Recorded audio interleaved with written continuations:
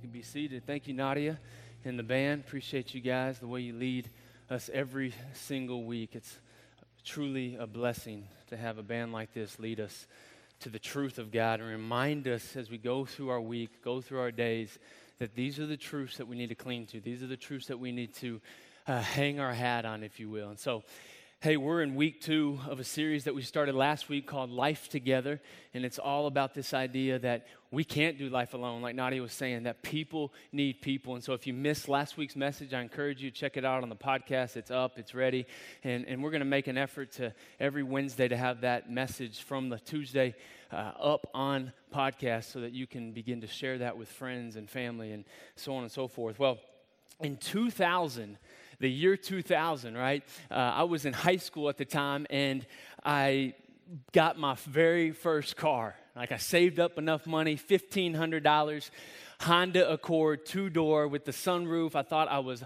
balling. I thought I was just balling out of control. I just enjoyed it. I worked for it, so it was that much sweeter. And I was working at a grocery store. Anybody work at a grocery store? Yeah, maybe a couple hands. Okay. Working at a grocery store at the time. There was the Kroger in Fort Worth, Texas that I was working at. And man, I was sacking groceries. I was checking out groceries and doing a little bit of both. And I was making $5.40 an hour. Can you believe that? Like $5.40. Man, you're like, how did you even survive? Well, things were a little cheaper back in 2000. Gas was only about $1.25 a gallon. And so, man, but the reality was, it was still tight. Like, my finances were still tight. I always hit a ceiling in being able to pay my car insurance and gas. And so I was crunching the numbers. I was trying to figure out where I could save. I was trying to figure out what I could do. And this is, let me throw this out as a disclaimer. This was pre-Christ. This was before my heart was running after him. And so I thought, man, I'm going to do something bold. Like, I'm going to do something crazy out of the box. And so I was thinking, man, where can I save money? I think I can save money by not paying for gas. Like, that's going to be a brilliant idea. And so, man, I conned this. Like, I had this idea in my mind. Like, man, I was going to pull up to the gas station, and I was going to get on the fringe of the gas station, the outside pumps. And man, I was even going to take out a card, a look-alike credit card, a.k.a. my driver's license. And, man, I was going to swipe it. So if there was cameras, they would see that, hey, at least I swiped something and rather than nothing at all. And this was me, man. Like, I made this decision. It was a terrible decision. Like, it was terrible on all levels. And so I did this time and time again for months because I was doing the math. I was like, $5.40 an hour. It cost about $15+ to fill my car. I mean, that's like 3 hours plus of just giving my money away for gas. Like, I can do something. I'm going to steal gas. Yeah, that's a bright idea, right? So, man, I was jumping from one gas station to the next, and you're probably thinking, dude, you're an idiot. Well, you're right. I was an idiot, man. Like, I didn't have anybody to help me inform that decision. I just made that on my own, and, man, I would jump from one gas station to the next, just ripping gas stations off left and right, stealing gas. And you're like, well, how did you not get caught? I don't know how I didn't get caught, but I didn't. And by God's grace, like, man, all I can say is even when I was sinning, God was still faithful. And so I share that with you tonight. You're like, why do you even go down there? Why are you even opening the message up with that story? Well, to show you some of my depravity of my heart, right? But second, I share that with you tonight because we have all made decisions based on how we have felt and what we think is right. And we have all made decisions in the heat of the moment where they have been terrible life decisions based on emotions and feelings rather than based on what really is. And sometimes it can be hard in the moment to see how stupid of a decision that is. Like, man, you're talking getting fined by the thousands. You're talking jail time if I got caught, right? And so, yeah, like, that's a crazy decision. But we have all made decisions because you're excited and passionate in the moment. But looking back, if we were told by someone else, it would have been very clear that that was a really bad decision. Like we have friends that come up to him and say like, hey, yeah, Bob and I are getting married. And you're like, what? Like you just met each other last week. Plus he's 57 and you're 25. Like that makes no sense. That's a terrible decision. But in the moment, we don't really say anything. Why?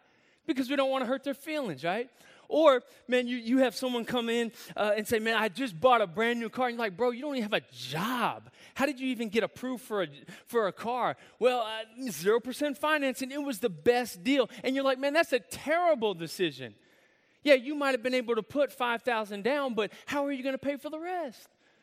Well, I don't have to pay for 6 months.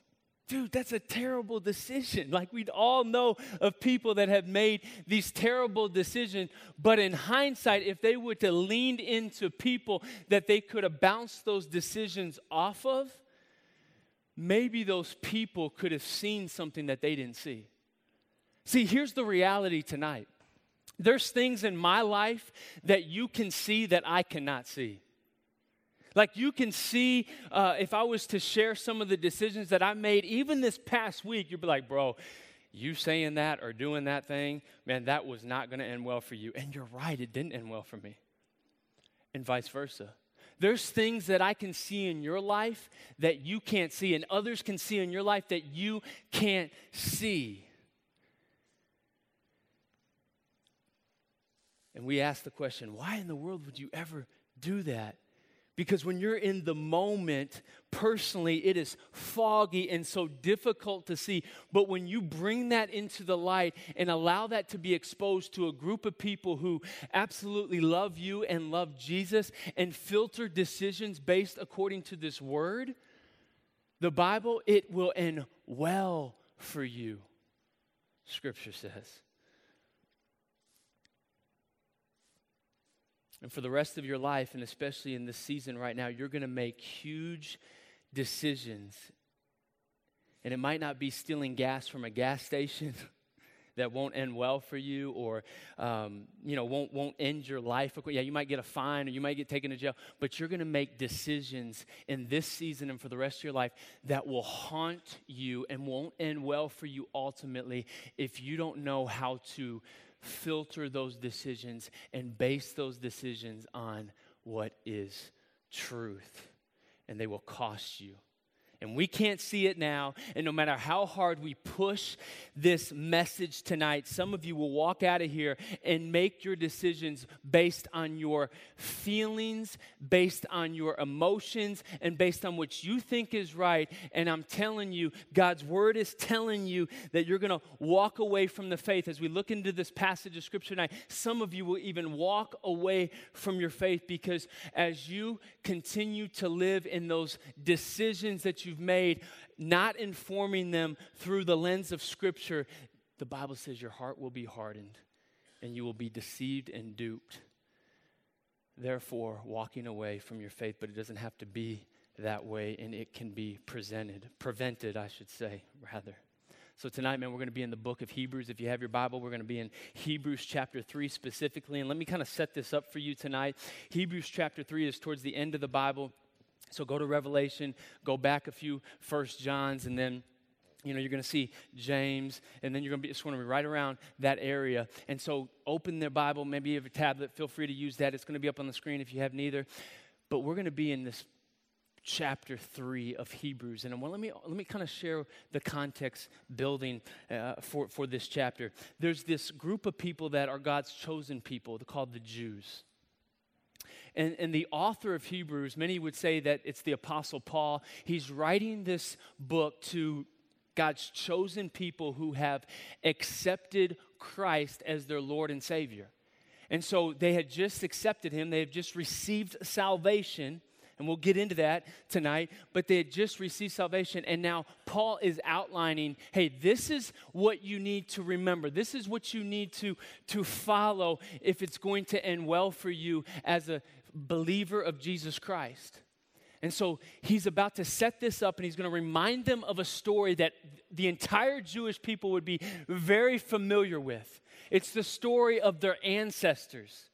It would be like you sitting before maybe a grandparent, and they're telling you from 10s or 20, 30 years ago of what took place to remind you not to go there.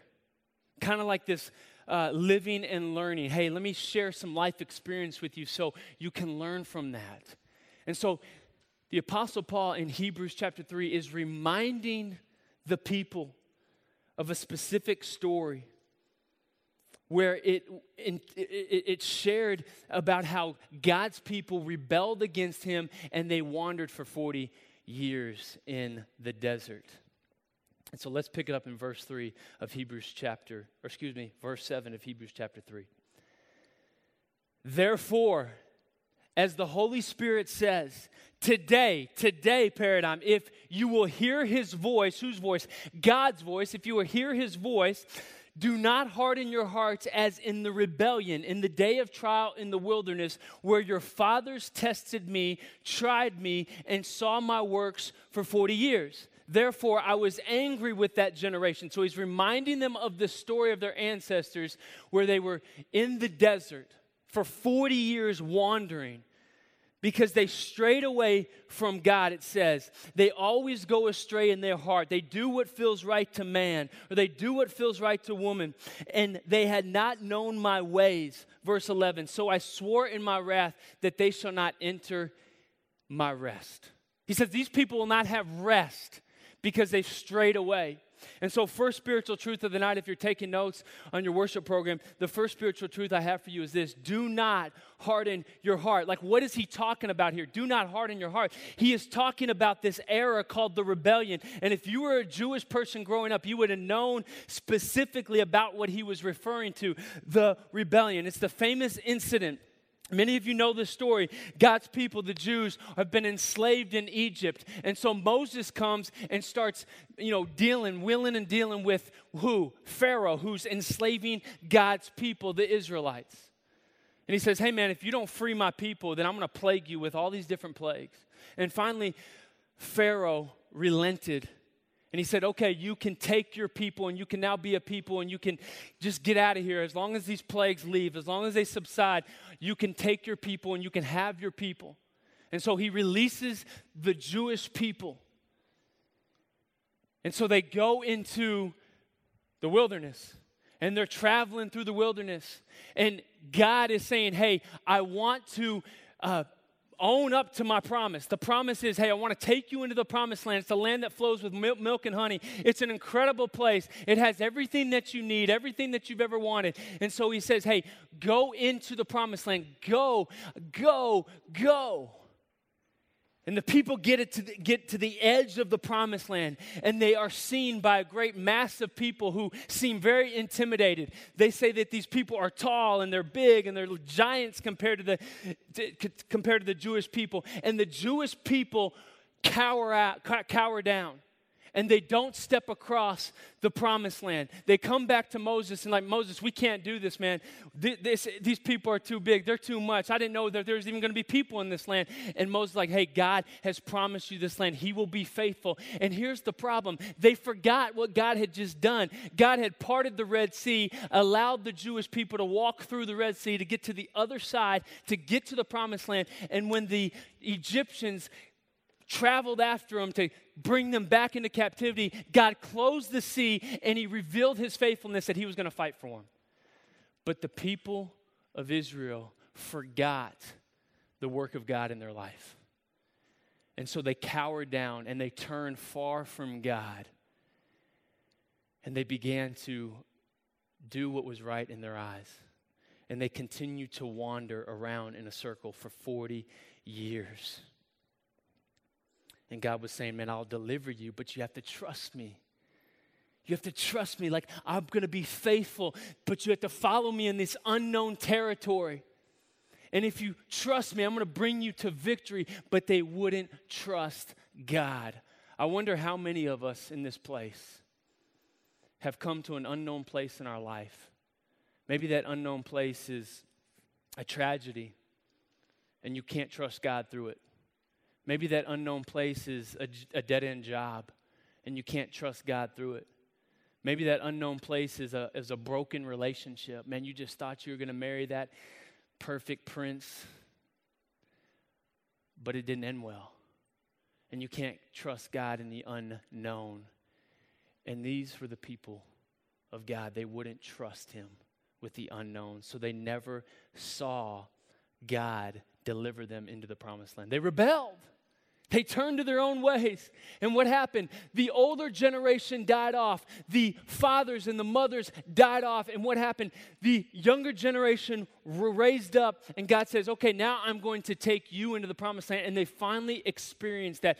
But the Apostle Paul in Hebrews 3 is reminding the Jewish people who had just come to Christ, hey, this is what I want you to know. Do not rebel against God. No matter what the unknown is in your life, do not rebel like your ancestors did. Do not harden your heart. Has your heart hardened itself to God? My heart hardened itself to God when I was going into 6th grade and my parents' divorce. My heart hardened itself to God. My roommate from college died in a tragic plane accident 30 miles south of Casper, Wyoming. My heart hardened itself to God when I thought the woman that I was going to marry ended up being the woman that was not the one I was going to marry. And so I can remember these moments where my heart hardened itself to God. But in those moments, God gave me something called community to remind me of who God was so that I wouldn't be duped into sin, thinking that there was life there apart from God. And they reminded me of the truth about who he was, and my perspective, if I can use this word, my paradigm shifted. And God began to reveal himself in those moments. I'm telling you right now, Paradigm, he is faithful. And he wants to reveal to you in the moments where your heart hardens itself against God. He wants to reveal himself. And he will do it by what we see in verse 12. Follow along. Beware, brethren. So he transitions from the story of their ancestors to now, hey, this is the remedy. This is the remedy so your heart doesn't rebel against God. Hey, don't be like those who have rebelled. And this is how it relates to you and me. So he says, beware, brethren. Or maybe some of your translations say, see to it, brothers and sisters, that none of you has a sinful, unbelieving heart that turns away from the living God. The translation up on the screen tonight is, lest there be any of you an evil heart of unbelief in departing from the living God. See, what happens in those moments where your heart begins to harden itself against God, you can no longer believe. You can no longer have the perspective that God wants to give you in those moments. And that perspective can change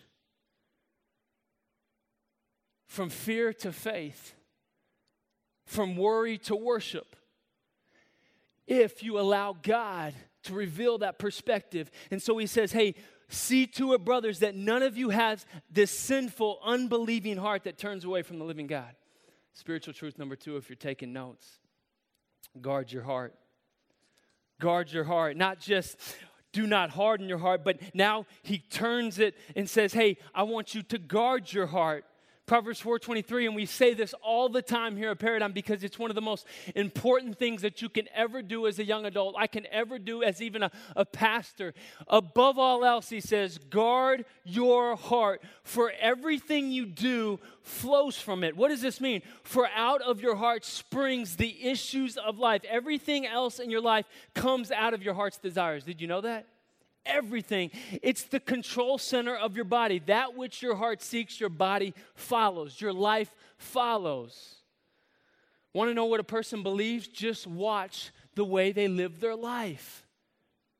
Men and women will always say what they think, but they will always do what they believe. Just watch their life. You want to know what's in someone's heart? Watch their life. If something in our life is broken and it's not right, it's because our hearts aren't right. And this is the reality. The reason why the world is broken and sinful, I can't say this enough, is because we live in a jacked up, broken world. That brokenness is defined as sin in Scripture. And Jesus came to do something, to be the solution for that brokenness and sin. He said, hey, someone has to pay the penalty for your sin and my sin. Because I love you and I'm pursuing you, I'm going to be that sacrifice that you were supposed to pay for your sin. Maybe that's the only message you need to hear tonight, is the message of the gospel.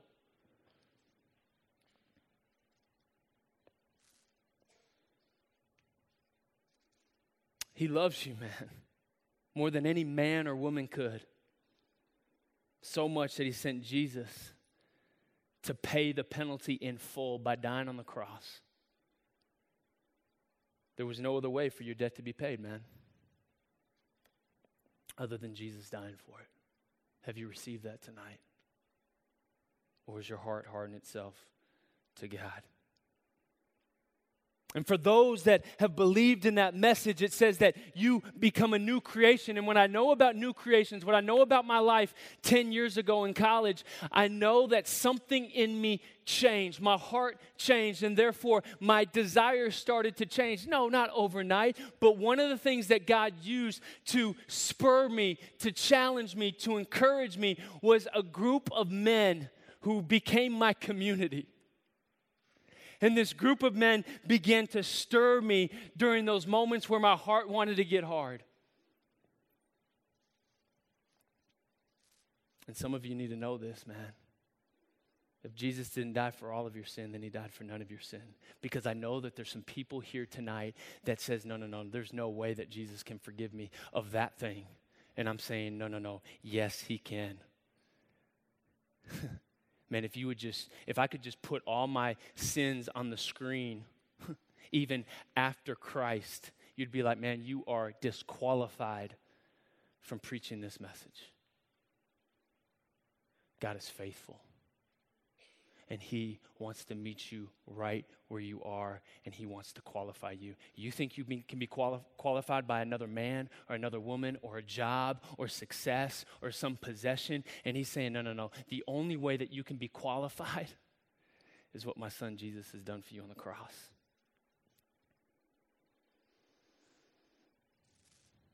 So guard your heart, man. Guard your heart. How?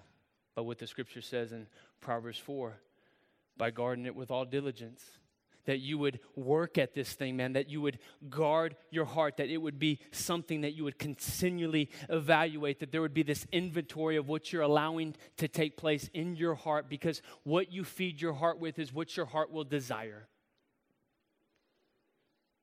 And that just as the hearts of the nation of Israel turned away from God, see to it, he's saying, that this doesn't happen to you. See to it, Paradigm, that this doesn't happen to you.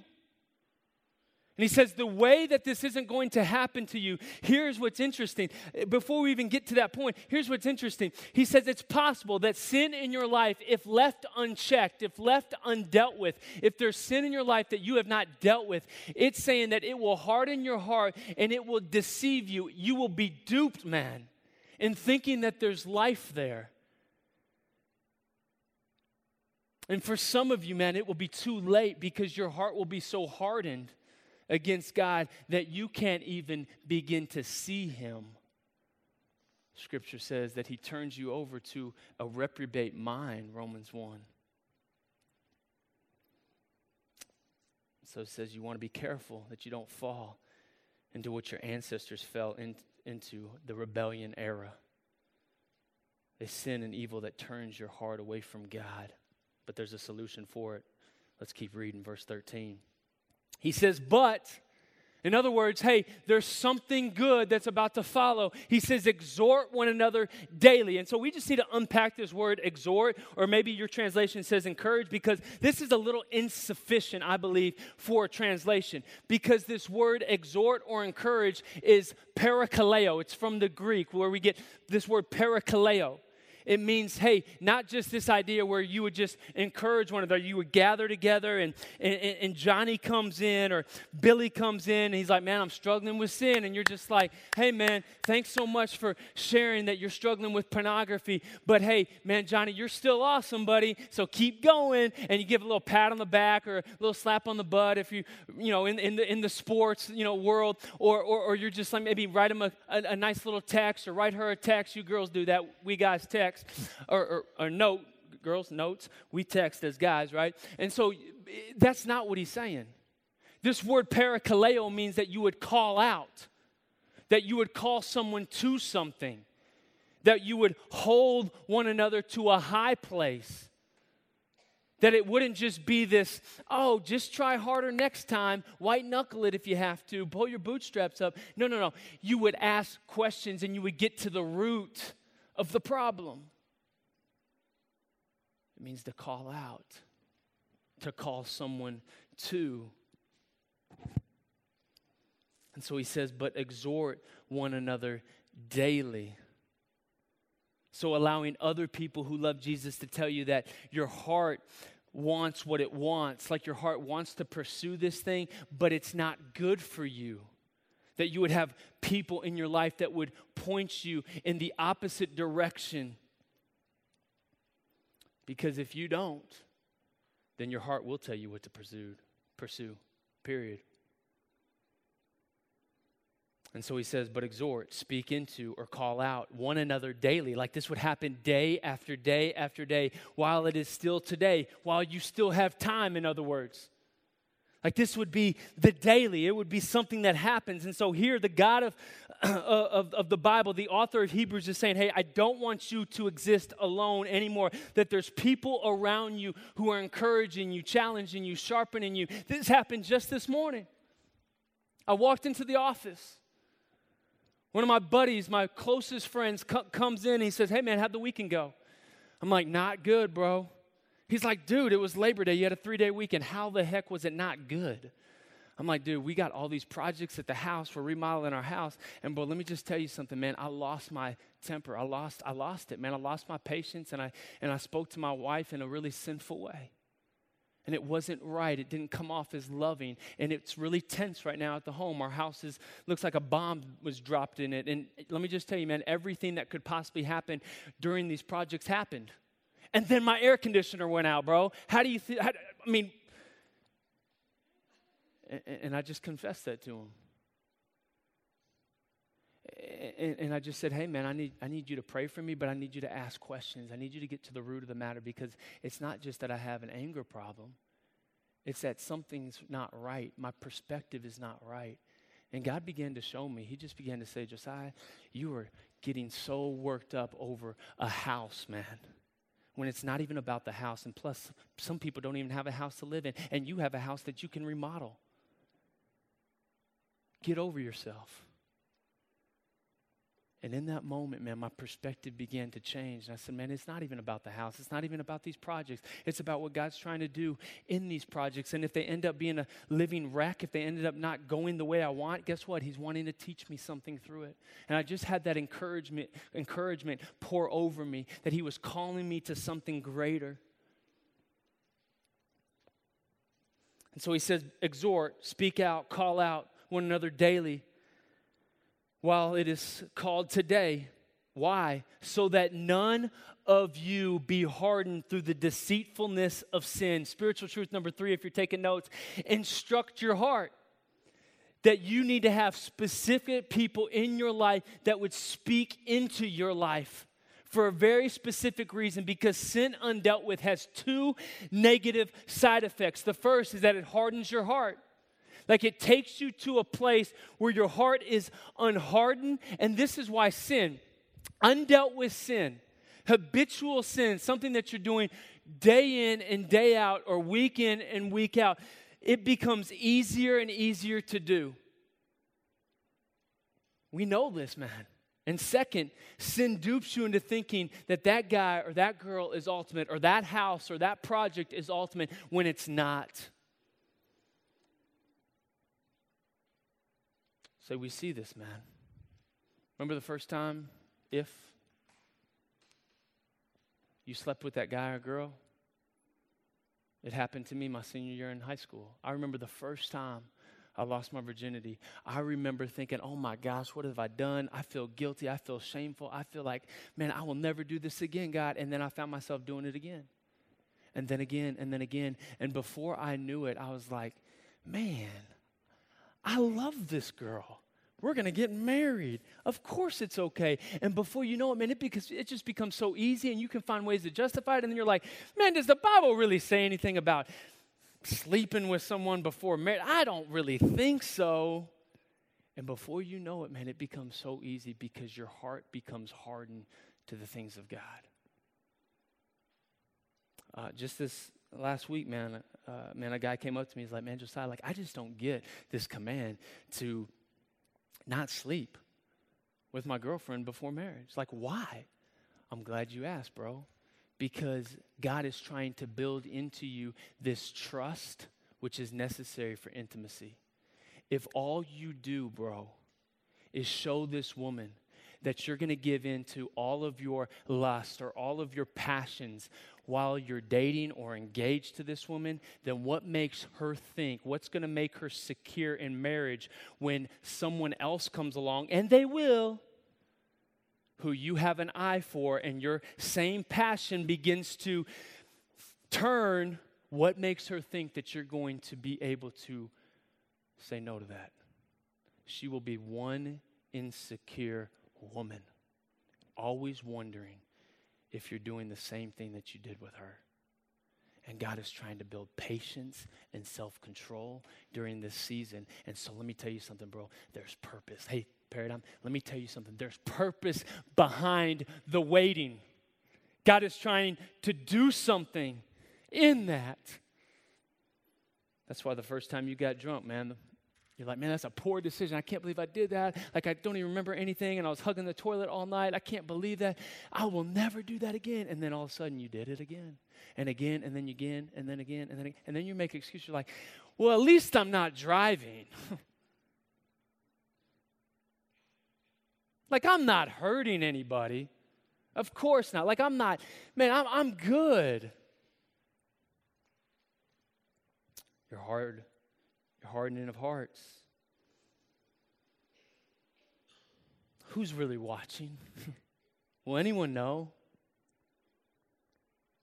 See, one thing that I hear in this passage is we're supposed to have people in our life that call us out from things that won't ultimately end well for us if we continue to pursue. And when I read that, when I feel that, when I receive that, something in me starts to resist that. I don't want anybody speaking into my life and calling me out for things.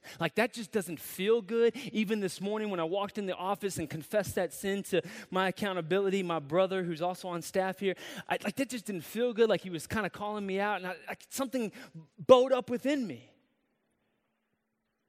But I know that if I don't receive that, then I will make excuses like I hear so often people say when they're getting called out for things. You're judging me, bro. Don't judge me, man. The Bible says something about judging. And for you, if that's you, let me say this with all sincerity and love. If you're a Christian, so if you're not claiming to follow Christ tonight, hey, man, free pass. But I still want you to lean in because this is for people that do claim to follow Christ. And so you can be able to discern who's following Christ and who's not. Let me take you to a passage of Scripture in 1 Corinthians 5, 9 through 13, because I hear this all the time from people that say, hey, don't judge me. And the Bible's very clear about this word judge. 1 Corinthians 5, 9 through 13. I wrote to you, this is the same person, the Apostle Paul, who's writing Hebrews. He's also writing 1 Corinthians. He said, hey, I wrote to you in my epistle, in my letter, not to keep company with sexually immoral people. Yet I certainly did not mean with the sexual immoral people of this world or with the covetousness or the extortioners or idolaters, since then you would need to go out of the world. So he's saying, hey, let me stop right here. He's saying this. Hey, I'm not saying that you don't need to have company or friendships with people who are of the world, who aren't claiming to follow Christ, who practice all these sins. No. Man, befriend them, love them, engage with them, create in company with them. Not fully where it causes you to fall into the same thing that they're falling into, but you can embrace that person. Because here's what I see so often. Christians expect non-Christians to act like Christians. I'm like, dude, what are you doing, man? I remember my roommate from college saying, hey, you can't blame a lost person for being lost. That's what makes them lost, bro. True, touche.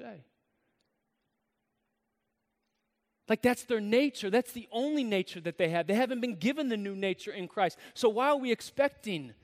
Paul's saying, hey, man, I'm not telling you that you shouldn't engage with these people because then you need to go out of the world.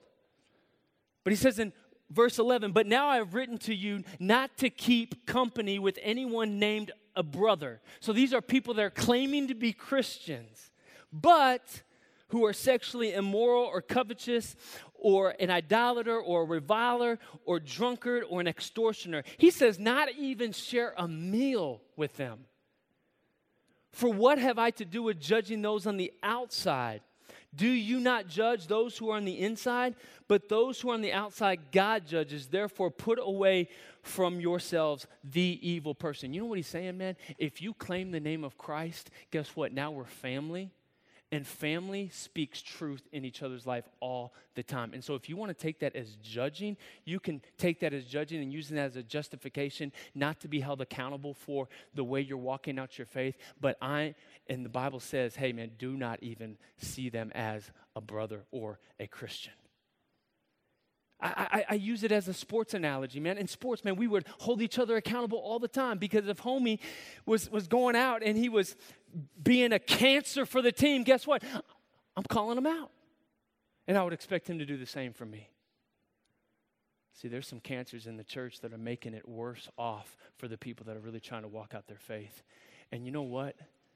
An unbelieving world, they find that unbelievable, that you could call yourself a Christian but live no different than the rest of the world. And Paul's calling it out and he's saying, hey, you have every right to call that person out. Speak into them.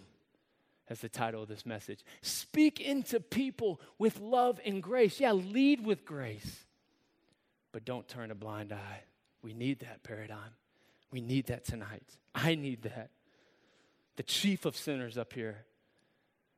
Me, I need that. And so the solution, according to God who loves you enough to give you a remedy because he desires for you to experience life, says there is one way to avoid and escape this for the rest of your life. It's to have people who are willing to call you out or speak into your life about those areas of your life that if you continue to dabble in, you continue to practice and exercise, will not end well for you and me. And so there's this reality that if you don't think you need it, then you have been deceived.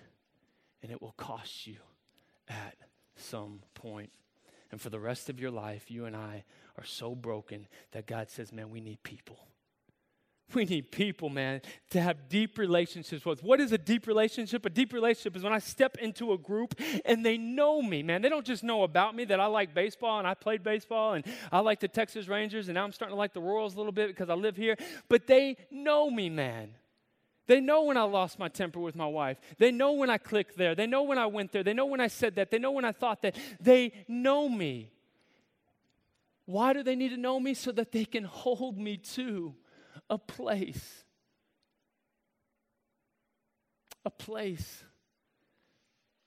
that if I continue to pursue that place, it will end well for me. But if I don't continue to pursue that place that God says to pursue, man, it won't end well.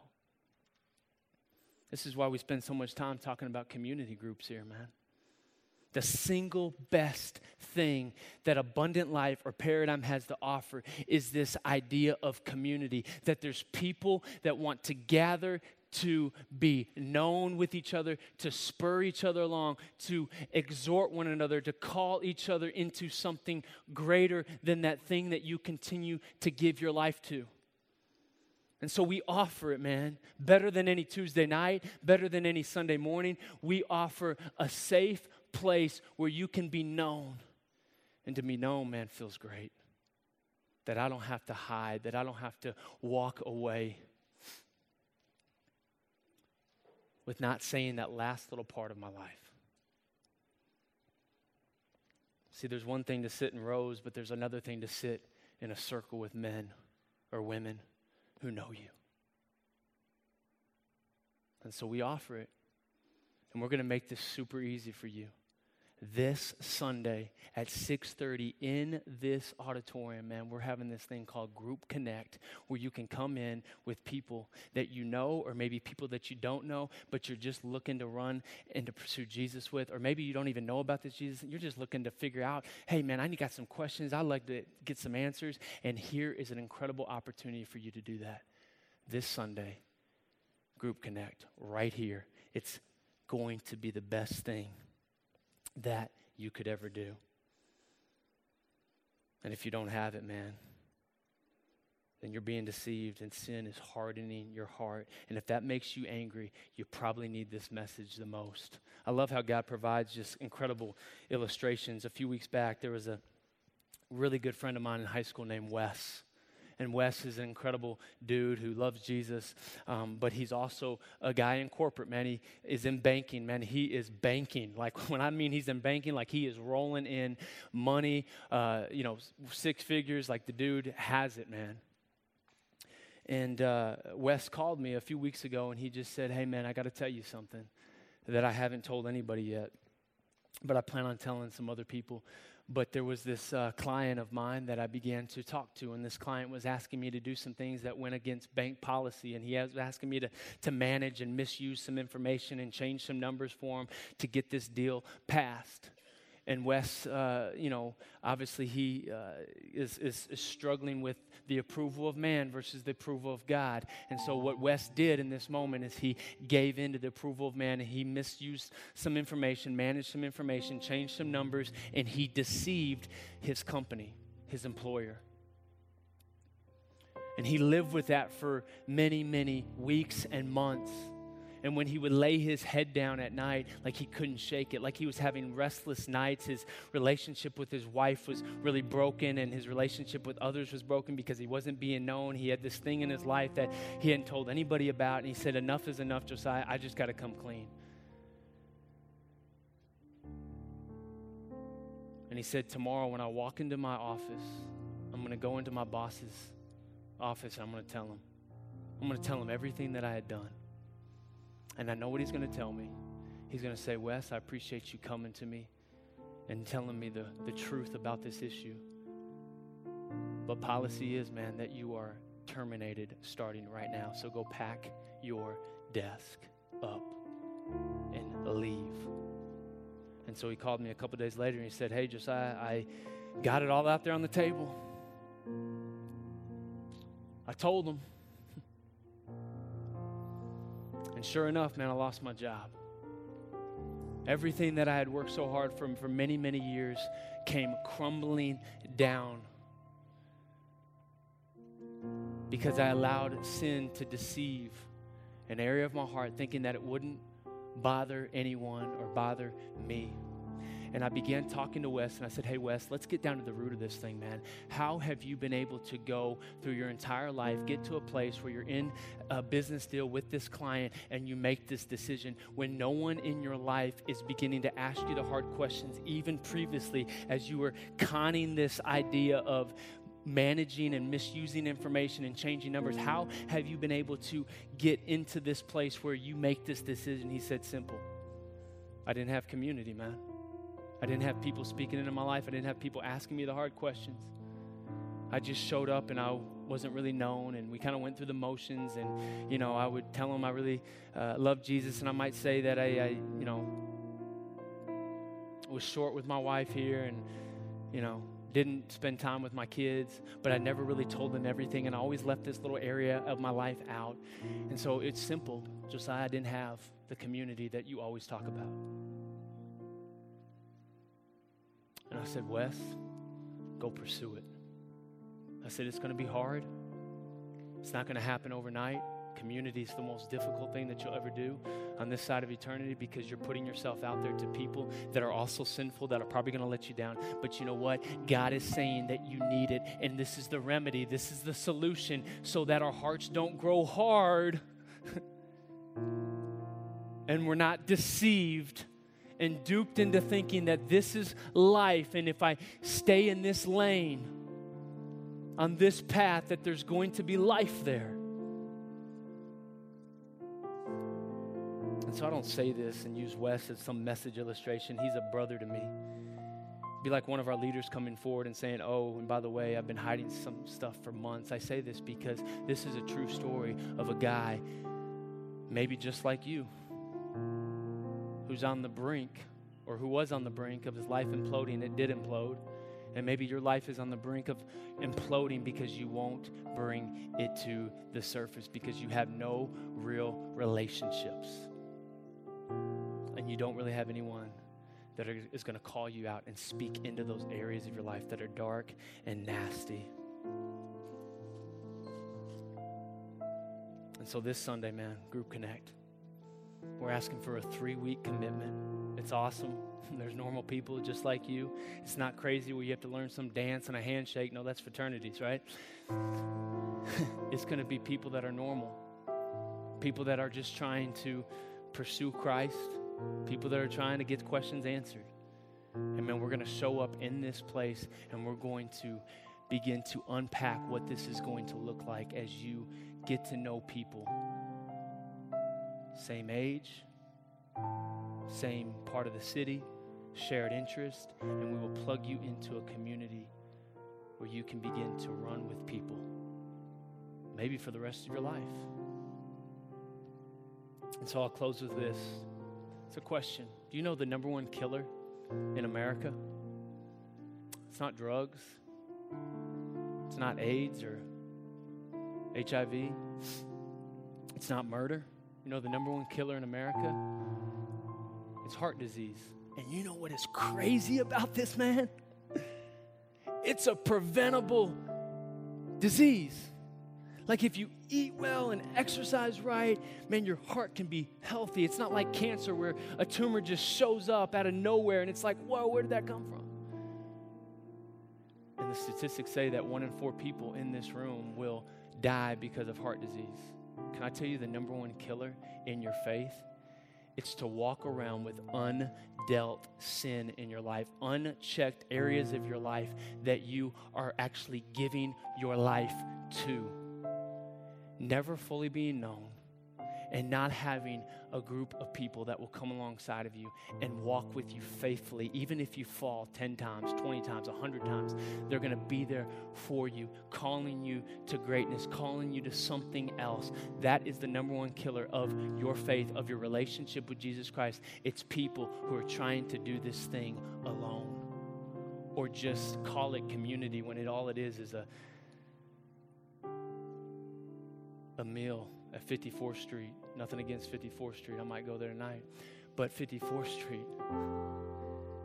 And all you do is show up, eat a meal, maybe say a prayer or two, and then you leave. And so God's calling you to something greater. And what he's calling you tonight is community. Let me pray that you would. God in heaven.